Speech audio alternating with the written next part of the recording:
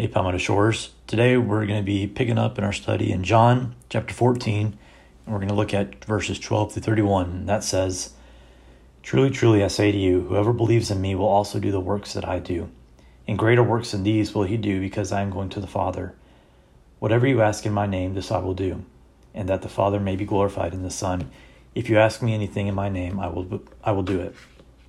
If you love me, you will keep my commandments, and I will ask the Father, and he will give you another helper to be with you forever, even the Spirit of truth, whom the world cannot receive, because it neither sees him nor knows him. You know him, for he dwells with you and will be in you. I will not leave you as orphans. I will come to you. Yet a little while, and the world will see me no more. But you will see me, because I live with you also. In that day you will know that I am the Father, and you in me, and I in you. Whoever has my commandments and keeps them, he it is who loves me, and he who loves me will be loved by my Father, and I will love him and manifest myself to him." Judas, not Iscariot, said to him, "Lord, how is it that you will manifest yourself to us, and not to the world?" Jesus answered him, "If anyone loves me, he will keep my word, and my Father will love him, and he will come to him and make our home with him. Whoever does not love me does not keep my words. And the word that you hear is not mine, but the Father's who sent me. These things I have spoken to you while I am still with you. But the Helper, the Holy Spirit, whom the Father will send in my name, he will teach you all things and bring to your remembrance all that I have said to you. Peace I leave with you. My peace I give to you. Not as the world gives, do I give to you. Let not your hearts be troubled, neither let them be afraid. You heard me say to you, I am going away, and I will come to you.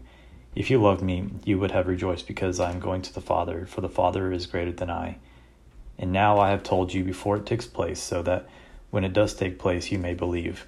I will no longer talk much with you, for the ruler of this world is coming. He has no claim on me, but I do as the Father has commanded me, so that the world may know that I love the Father. Rise, let us go from here."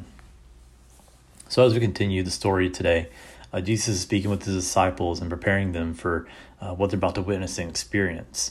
And while we see that through the rest of this book, as well into the New Testament texts like Acts, where we see Jesus ascend, we also see the Holy Spirit come and dwell within regenerate believers. So we'll see all these things taking place later in this book, and in even the rest of the books as well throughout the New Testament. So starting off, we come across a popular passage in verses 13 and 14. It says, "Whatever you may ask in my name, this I will do, that the Father may be glorified in the Son. If you ask me anything in my name, I will do it."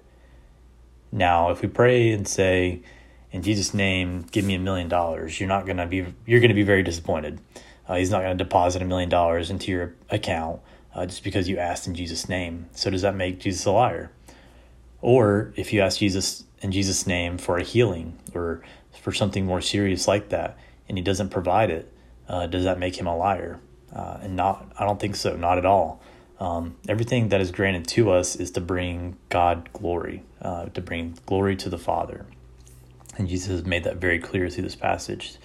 So now there may have been healings, or there are healings that happen throughout the world, and great miraculous signs we've seen through the book of John alone, but stuff like that still happens in Jesus' name, and we'll see that through the world. We don't see as much of it here in the United States, but a lot of times we're distracted by our own selves, or we come up with excuses and call them science or something else, when it really could be God performing miraculous signs for us. But when we do pray and he doesn't answer, or it doesn't feel like he isn't answering, doesn't mean he's not responding at all. The key point of this verse isn't to just ask willy-nilly about anything, but that we would seek to glorify God in all of our desires and all that we're doing. And you could argue that I can glorify God with $1 million, but you can ask, what are you doing now to bring God glory in what you have now? And personally, I've seen God provide for people through healing and financial hardship and relationships. And in each of these scenarios where I've seen this happen with other people, it's been very clear that God was getting the glory for this because of their complete reliance and submission to God. And the very next verse says, "If you love me, you'll keep my commandments." As Morgan stated in his sermon a couple weeks ago, as we learn more about someone we love, we tend to take on their characteristics. And so if we love God and we want what he wants, we begin to love what he loves and we hate what he hates. In this process, it grows us more and more in the likeness of God, and we begin to have more discernment on what are the things we should ask for and what are the things that would bring glory to God and not just be a convenience for ourselves. And so one of the last things I do want to touch on today before I let you continue your groups is that Jesus gives a very clear picture of the Trinity here in this passage and the roles of each of the three persons, and that this is a very important part of Jesus' teaching because it's not only revealed to disciples but to us as well, as we see what is the structure and the intent for each role of the Trinity, and how does that play into our lives today. So Jesus notes multiple times that the Father is the head. It's his will that is done and no other. All things should point and bring glory to God the Father. And Jesus at this point in John is preparing those disciples for his death and resurrection, and that he alone is going to be the atonement for the sin of the world, that we can't, that the only way we can be counted as righteous before God is through Jesus to be our Savior, that there's nothing in our good deeds or works that would ever come close to being good enough to count us as righteous, but solely alone Jesus. And then we see the Helper, the Holy Spirit, who's going to dwell within us and guide us. And we see that in Acts as the Holy Spirit comes into the church, and as when the apostles go, the Holy Spirit guides them and directs them. And today, that same Holy Spirit dwells within us.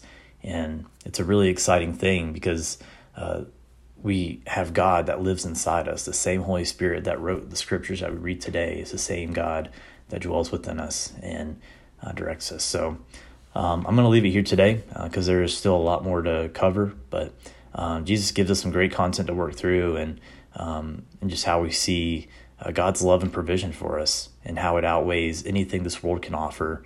And so I hope you all have a great discussion, and we'll talk to you next time.